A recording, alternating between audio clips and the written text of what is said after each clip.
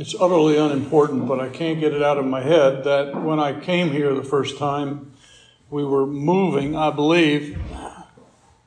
I'm not sure that's right. I think we'd already moved here, and a couple of weeks later we went back to Maryland to pick up a few things, and I believe it was this time of year in 1980 that we stopped at that. If any of you traveled on Interstate 87 up around the northern end there where Route 4 comes in, I guess it's 127 comes in at just above Glens Falls. I stopped at that rest stop. And as I was pulling out of that rest stop, I told the Lord, Lord, I'm going to give them 10 years and then I'm out of here. The subject today is counting the cost. What happens when you follow Jesus? And what happens is I could tell him whatever I want to tell him, but he's going to do whatever he wants to do. And there's nothing we can do about it. You know, he will sometimes respond deep in my heart. Yeah, right, Bob. Sure you are. You know, I don't remember a response then, but I do remember thinking at the time that that was a little obnoxious of me. And so I'm going to be talking about discipleship today, and I'm going to attempt to do it. I've got a complicated message, and it's probably too complicated for me. And I want you to understand that we who count ourselves as disciples of Jesus Christ are, as Les clearly prayed, fallen, broken, and only stumbling as we follow the Lord Jesus Christ. So if I make it sound impossible, it's because following Jesus is impossible without Jesus in our heart. And we're sometimes following, and many times he's got us by the hand and he's dragging us forward. So don't feel inadequate or impossible, but do in fact count the cost of what it means to follow the Lord Jesus Christ. Now we're in Luke chapter 14. I had hoped to get into 15, but there's just too much here.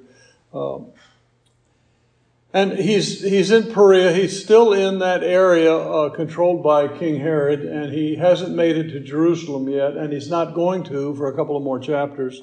And he's on his last trip to Jerusalem. And Luke tells us, and there were great multitudes with him. I should have stopped it there, and I should have put the next phrase at the beginning of the next verse. Not that the Bible did it wrong, it's just for my speaking. You know, a lot of us who call ourselves pastors, preachers, called of God, once the multitudes start to gather around, we start thinking about book deals, I remember I went to a church once where the pastor had the fastest growing church in America. And I thought, wow, you know, Jesus would have qualified for that. He could have had a heck of a book deal out of this, you know, how to gather 10,000 people in a hurry, you know, but he could see through their hearts. He understood what was in man, John tells us, you know. He didn't get caught up in the crowds. We would. We're only human, but he knew what was going on. Now, Jamison Fawcett Brown says this trip to Jerusalem should be connected to the Passover, that these crowds of people are also on their way to Passover as Jesus is. But seeing Jesus and the healings, they saw this crowd, and it just got kind of enthusiastic about all that was going on. These are great mobs. And instead of holding a revival service, which I would have thought he might do, he actually turns and he says to them, let me get to the next one for you. If any man come after me, and you notice the word is italicized. Italicized in the King James Version means it's an ellipsis. It was left out. It was understood, but it was left out. It wasn't necessary because the verbs all have gender.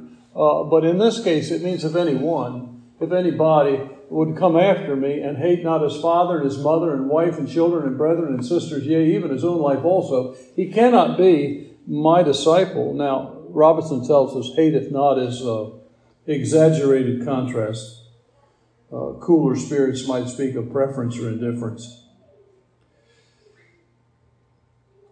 Clearly in Matthew chapter 15 and verse 4, Jesus teaches us to love our parents, to obey our parents, and even in their old age to provide for their parents. I might underline that now that I'm reaching old age. But when our parents oppose Christ or attempt to hinder our walk with Him, I remember telling my mother when I was first called to preach, I sat down at the table, I remember it very clearly, and I said, I believe God's calling me to the ministry. And she goes, "You're going to quit your job teaching?" And I said, "Yeah, I think I am." "What do you think about that?" And she said, "I think you ought to do whatever God's leading you to do." And I thought, wow, that's great. And I said, "What do you think Dad would think?" Dad had been dead years now. She said, "I don't know, but I don't think it'd stand in your way." But the point is, if she just said, "Bob, that's not a good idea. How will you provide for your family?" She didn't go through any of that, which I expected. You're going to starve. You're not going to be able to pay for your house. You're going to this. You're going to that. She did none of that, which was good. But had she done that, I should have said, "I'm sorry, Mom, but I have to do what He's calling me to do."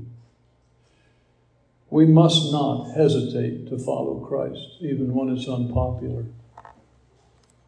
I'll tell you, it's easy to get off on a sidetrack and think we're following Christ and we're not following Him. So you want to do it with great humility and with great prayer and with great assurance from the Holy Spirit that you are in fact being led in that direction.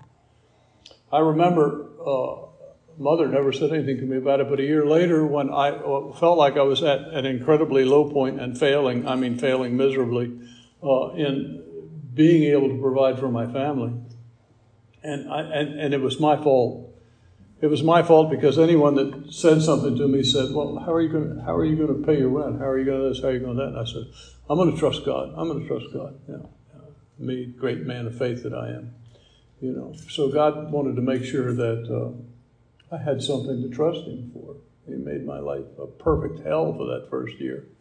And I remember walking down by this fence in Chattanooga and having this little discussion with God and saying, "Lord, I don't know what to do, but if I have to go home and tell my mother I've failed, I'm willing to do that.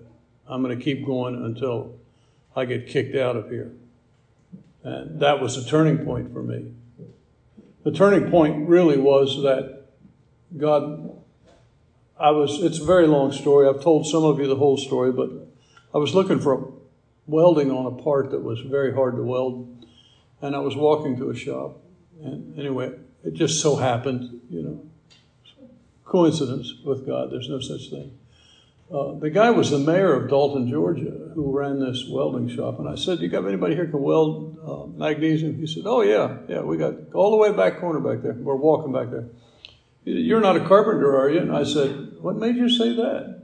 He said, "Well, only a carpenter would wear a hat as stupid as the one you're wearing." And I thought, yeah, I am a carpenter. And from that point on, God provided work all the way through seminary. Up for that first 6 or 7 months, there was nothing. I was going to trust God. Trusting God sometimes means you don't cuss the guy out who called your hat funny and you take the job that he offers you. Great guy. It was nice working for him. Craig and I both worked for him and got us through that part of seminary. We worked all the way, even when we changed seminaries, the work just continued. But the point is, you have to be willing to follow Him. He also says, and hate his own life also. For most of us, that doesn't mean we're going to die, but for some of us, it does. Some of us, we're going to be driving up on Interstate 87, trying to get home for a vacation, and we'll be killed. It happens, Sometimes, bad things happen to God's people. We have to be willing to follow Him and hate his own life only. When I think of Tom and Megan, who were just here just a few months ago, and those lovely kids they have attempting to minister the gospel of Jesus Christ in a Muslim country, I often think they're obviously taking their kids into danger, considerable danger. And yet, what else can they do when God calls? What is their choice? They decided that following Jesus was more important than even their own lives, than even their children's lives. Many years ago when we first came here, a seminary friend, acquaintance is probably more accurate, came by and he wanted me to help him make a shipping crate. I think we did.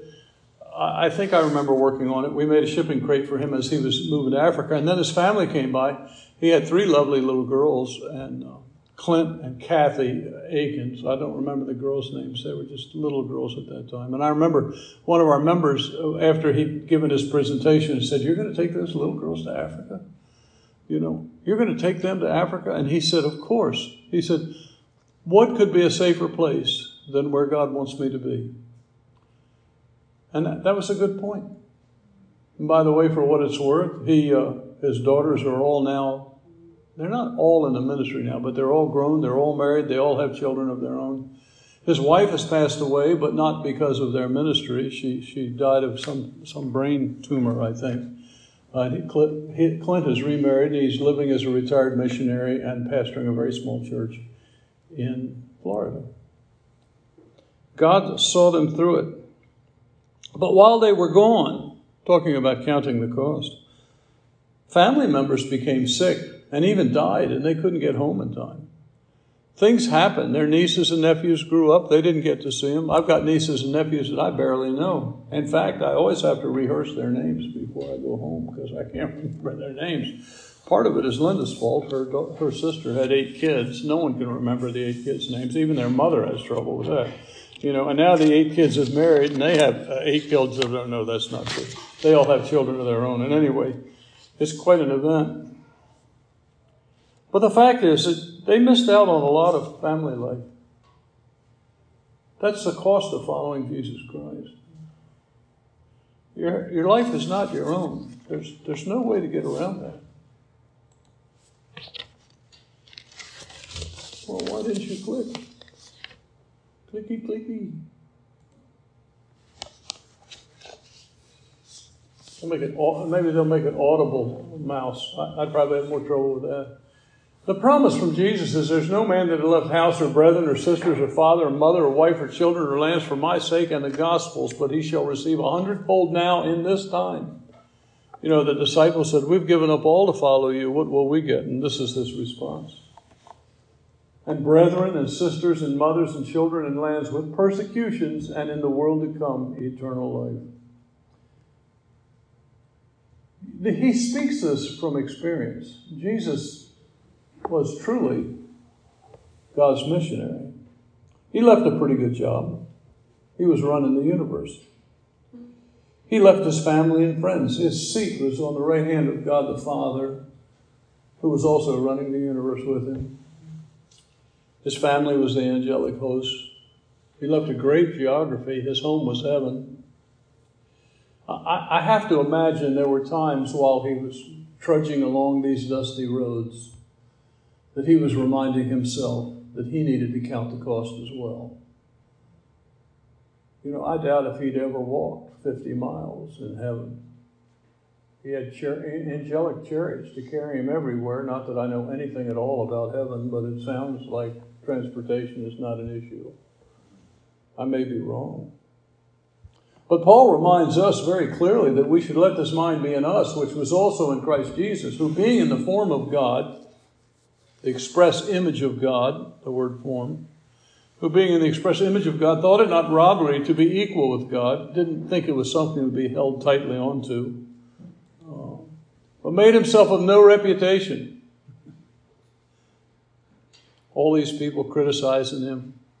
You're doing this wrong, you're doing that wrong, you should be this, you should be that. I think, do they know who they're talking to? You know. Took upon him the form of a servant and was made in the likeness of men. And being found in fashion as a man, he humbled himself and became obedient unto death, even the death of the cross.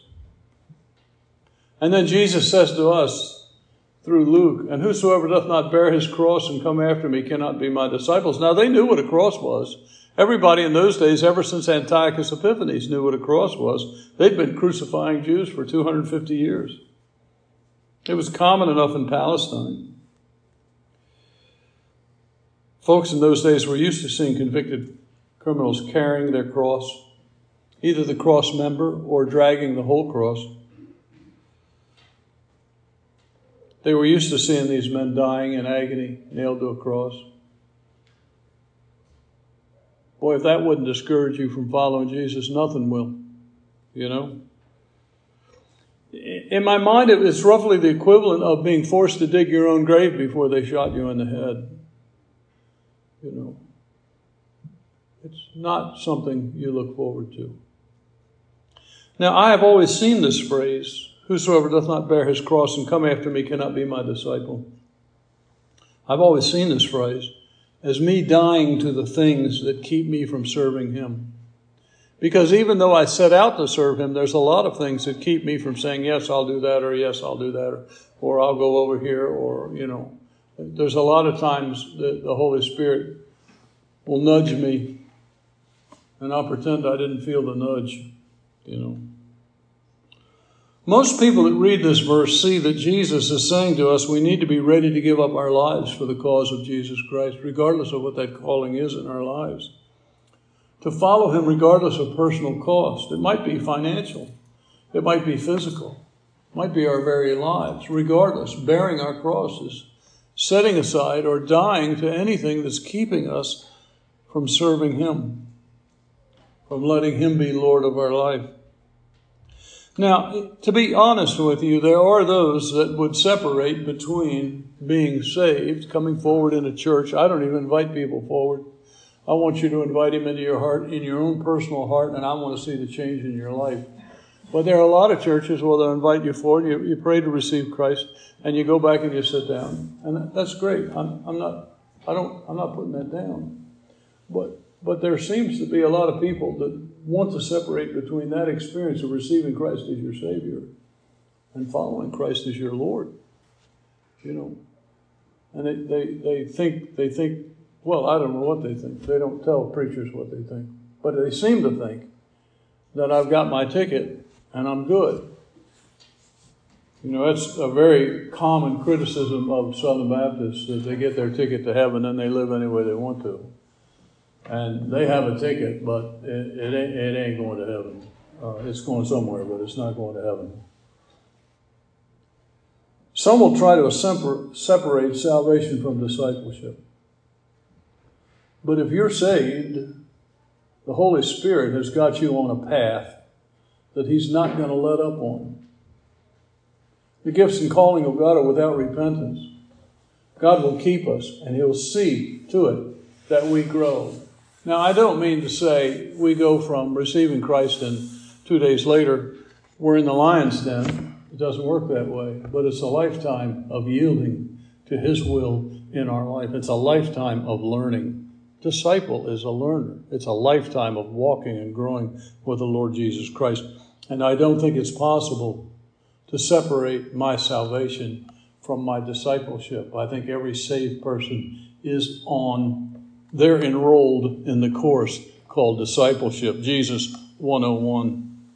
And if our lives are not conforming, if you can look back in your life and you can say, my life is not conforming to his will, my life is not conforming to what you're talking about, you need to go back and check your salvation, because something's wrong. Something's wrong if the Holy Spirit hasn't come into your life.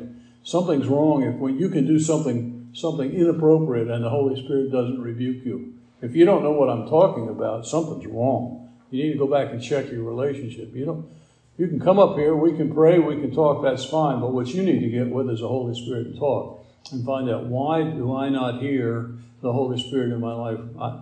I distinctly remember when I would do things. I was a brand new Christian, I never connected being a Christian and going to church. I never realized Christians went to church.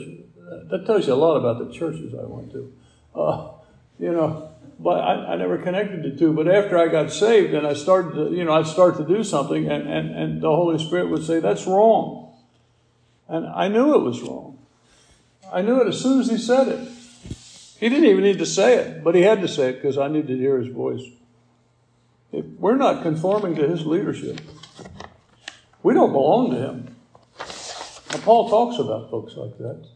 He's writing Titus, he says, they profess that they know God, but in works, in what they do, they're denying him. They deny him with their works, would be probably a better way to say that sentence.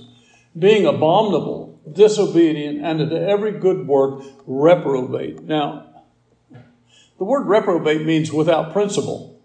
So they might be doing good works, but for the wrong principle. They're operating in the wrong spirit. And it's the wrong thing. It might appear good, but it's without the right motive, if you will. Jesus told us that there would be many in that boat. Not everyone that saith unto me, Lord, Lord, shall enter into the kingdom of heaven, but he that doeth the will of my Father which is in heaven. Lord means boss. If you don't do what the boss says, if you're not doing the will of his Father, you're just using the word. You're just making a mockery out of the word Lord. Many will say unto me in that day, Lord, Lord, have we not prophesied in thy name? And in thy name have cast out devils. I actually had a woman say that to me, and I know you've heard that story too many times. She actually said it to me. She said, how will you know that you're going to get in heaven? Well, I've cast out devils. But you know, even the Jews that were lost cast out devils. Anyway, and in thy name done many wonderful works. We've done all these things in your name. We've taught Sunday school. We've this, we've that. And I will profess unto them, I never knew you. I never knew you. You may have done all these great things. And that's good. I mean, I'm glad you did all those great things. We need those things. But I never knew you, and you never knew me. Depart from me, ye that work iniquity. Well, following Jesus requires not only a willingness to die physically, but also a dying to our own selves, to our own dreams and plans. I had great plans for my life. Well, by most people's standards, they were just little paltry plans. But to me, they were great plans. I wanted to have a quiet little life down by the waterfront on the eastern shore of Maryland. I had a lot of plans and my desires and ideas of my own future. I had it all. I didn't have it really all mapped out in my mind, but I knew where I was headed. I was like that turtle that was born in the sand, and he knew the direction he was headed. You know.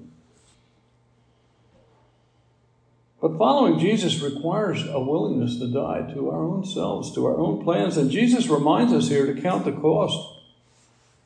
Well, people say, well, isn't salvation free? Well, it is free. It is free.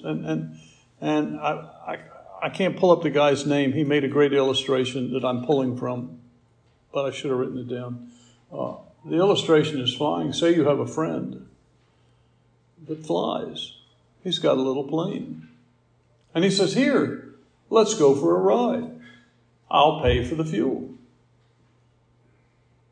Dick Canal did that to me. Some of you are old enough to know Dick Canal. Dick Canal was a two-tour Vietnam helicopter pilot who struggled with, I don't know if it was PTSD or adrenaline highs. I don't really know what the issue was with Dick. But the way they got him out of the mental state he was in is they made him a crop duster. And he was living here and going to our church as a crop duster. And we love the guy. He's a wonderful, wonderful man. I believe I heard he passed away. I'm not sure about that. But I'm riding around. We were trying to visit people. We were in my car. And we were trying to visit a couple of people that had visited our church, and we wanted to just sit down and talk with them, which doesn't work too well in Vermont. People are just too busy up here. But we were trying to do that, and unfortunately for me, we were driving down Route 30 and we passed the airport. And he said, hey, I knew what he was going to say, let's go for a ride. You know, and I'm trying to think, oh my God, it's free. No, I don't know, Dick. I'm trying to think of any excuse. I couldn't come up with any excuse. I said, okay. So the point is, even though salvation is free, it's a free ride, you're really committing your life to the pilot. And with Dick and Al, you are committing your life to the pilot. You know, I forget who I was talking to. It was at the funeral last week that I was talking to someone. They got the same treatment. But in my case, he wanted to impress me what it was like to slip in. Do you know what slipping is mean for a pilot? They turn it up this way, and it drops like a rock this way. So he's on the left side. If he'd have been kind, he would have turned it up that way. But he turned it up on my side, and you slip in this way, see? So we dropped from, I don't know, 1,000 feet down to 50. Down to whatever the height of an apple tree is. And I'm looking out the window and the ground's coming up at me like I don't have a parachute or an airplane. And he goes, does that bother you? I said, no, but does the vomit on the window bother you? we flew over the house, and Linda was in the house in the backyard, and he wagged his wings, and she said, I thought that might be you, and I thought, this will be the last time I'll see my wife alive. You know, the ride was free, but it cost you your life, right? For us, you know, it's a reminder that new life in Christ requires a death to the old life. You can't have new life until the old life dies.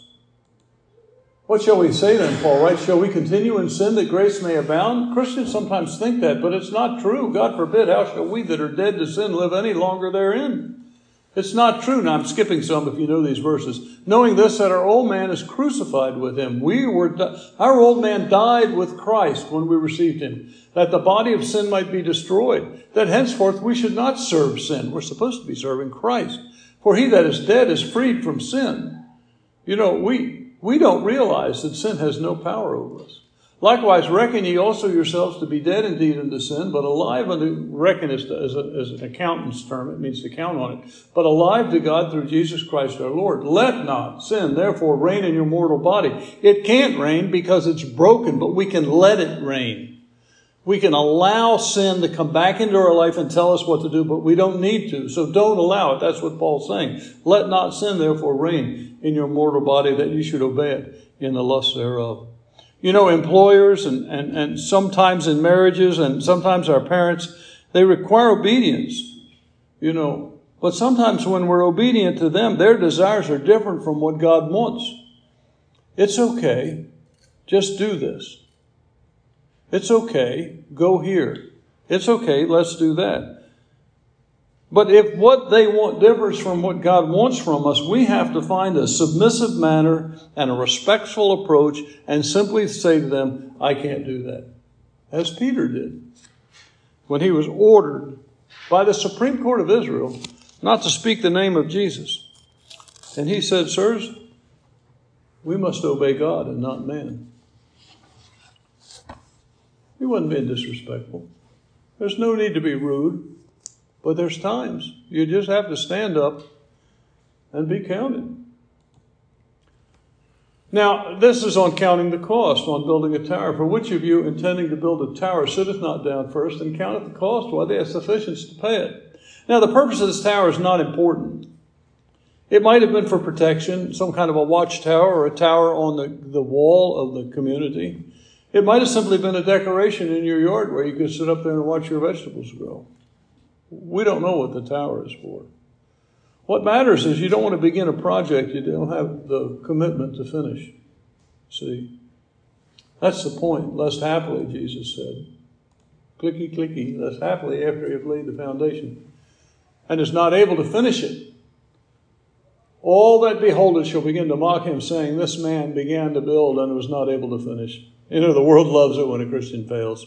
They love it when you fail.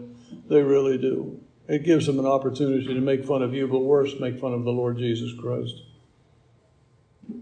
You know, I've often told you probably 15 times this year of how I was saved sitting in a bed, just finishing up a book, and put out my cigarette and prayed to receive Christ. At that time, I never counted the cost. I had no idea what I was doing. And, you know, in a large part, after 50 years, I still don't know what I'm doing.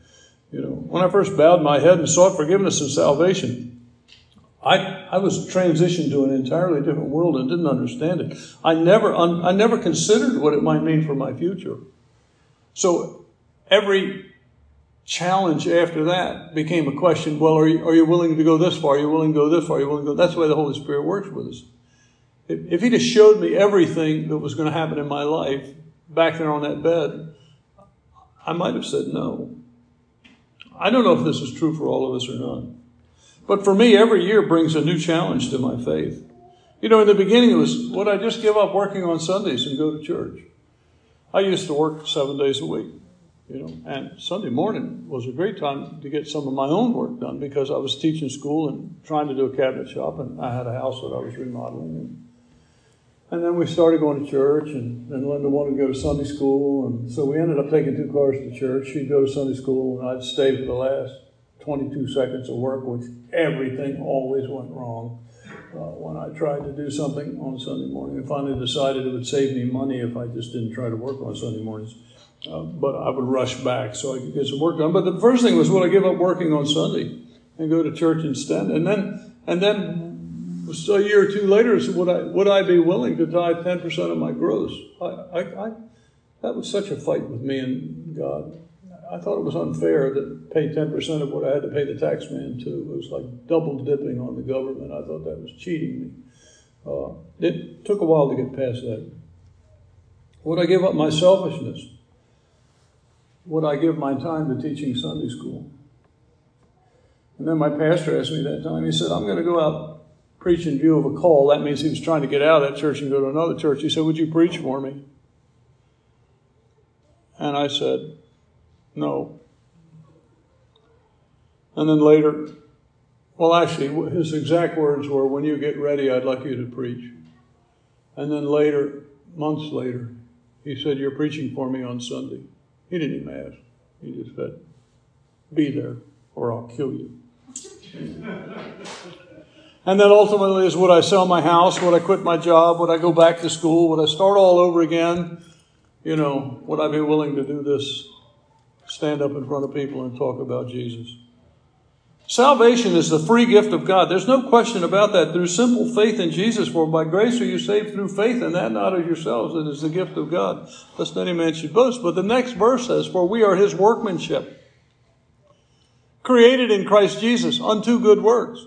So yeah, you have a shift of ownership there. So you don't really see that until you read all those three verses.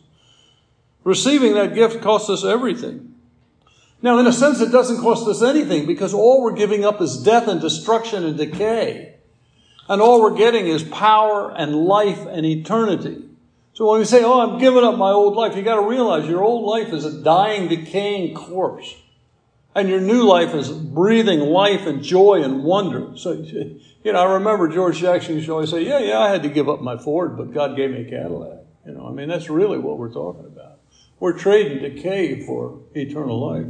But at the same time, from the standpoint of the lost world, we're really giving up something precious to us.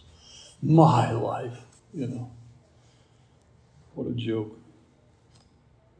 Our lives then become his to lead. Our property becomes his to control. Jesus says, count the cost. What king going to make a war against another king sitteth not down first and consulteth whether he is able with 10,000 to meet him that cometh against him with 20,000? The numbers are skewed there a little bit. Or else, while the other is yet a great way off, he sendeth an ambassage and desireth conditions of peace.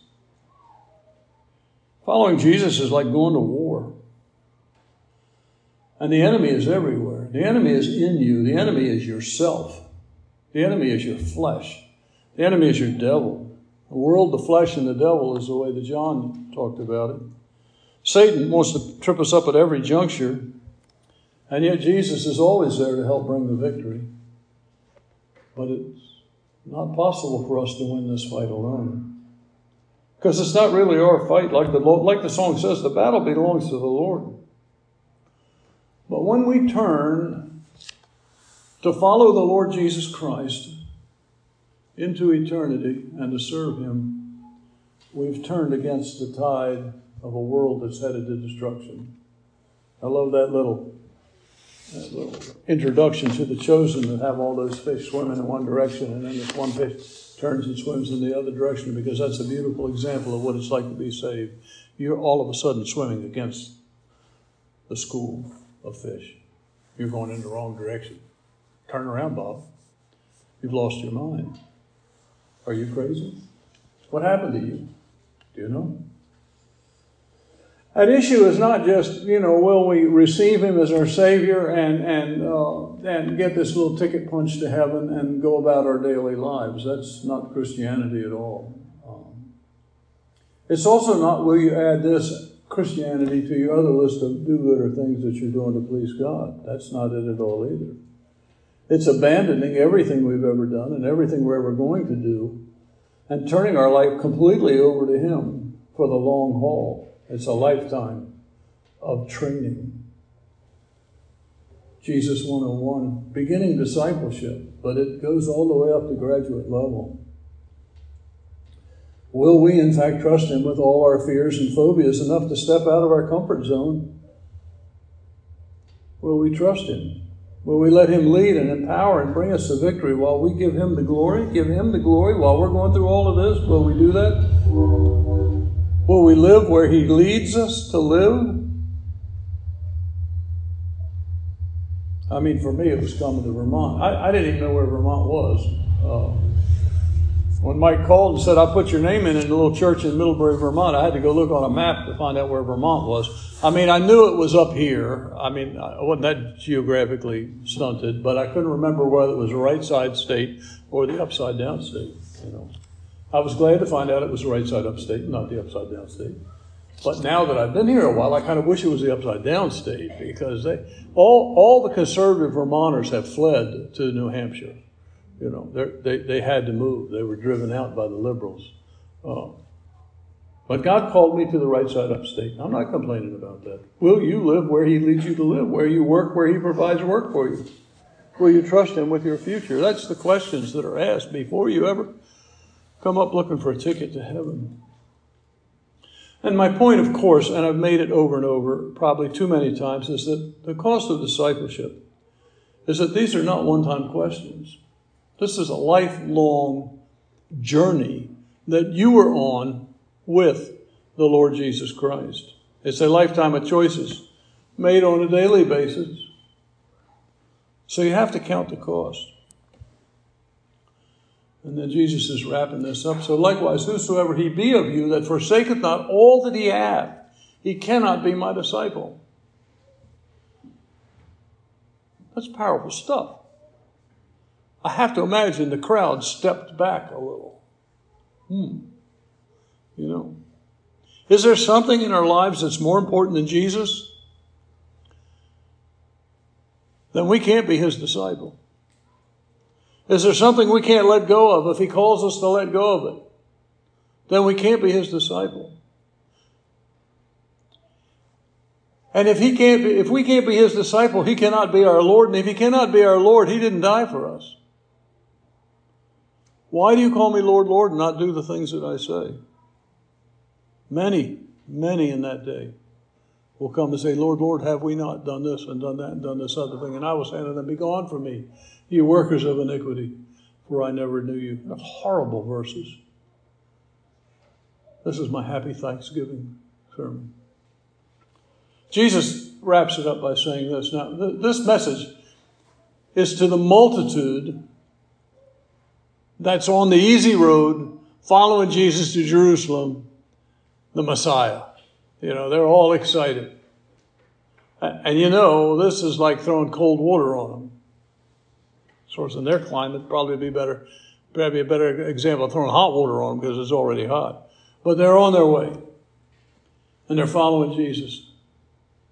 So likewise, whosoever be of you that forsaketh not all that he hath, I have to give up everything just to walk with you?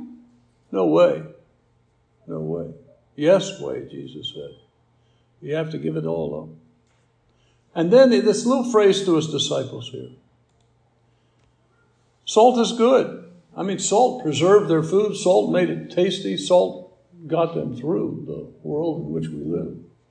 But if the salt has lost its saltiness, wherewith it shall all be salted? It's neither fit for the land nor yet for the dunghill. But men cast it out. He that hath ears to hear. Talking to his boys. Talking to you and me. Let him hear. If our lives don't reflect the lordship of the Lord Jesus Christ, our salt has lost its savor. If our lives reflect the way of the world, our salt has lost its savor. How can we expect to be light and salt if we're not willing to be different? Let's pray. Thank you, Father, for this time together, for this opportunity to share in your scriptures. Thank you for the challenge, Father, that you give us every day. Thank you for the choice, the freedom to say no. Thank you that when we say yes, Father, our life takes a whole wonderful new turn. Lord, should there be someone here that has not taken this step, I pray with great seriousness they would consider what it means to follow Jesus. And having decided that it is worth it, they would simply pray, Lord, I have failed. I admit I'm a sinner. Please come into my life and save me and put me on that road to heaven. And I know, Father, that if they'll pray that prayer in the name of Jesus, you will change their lives forever. For we pray this in Jesus' name. Amen.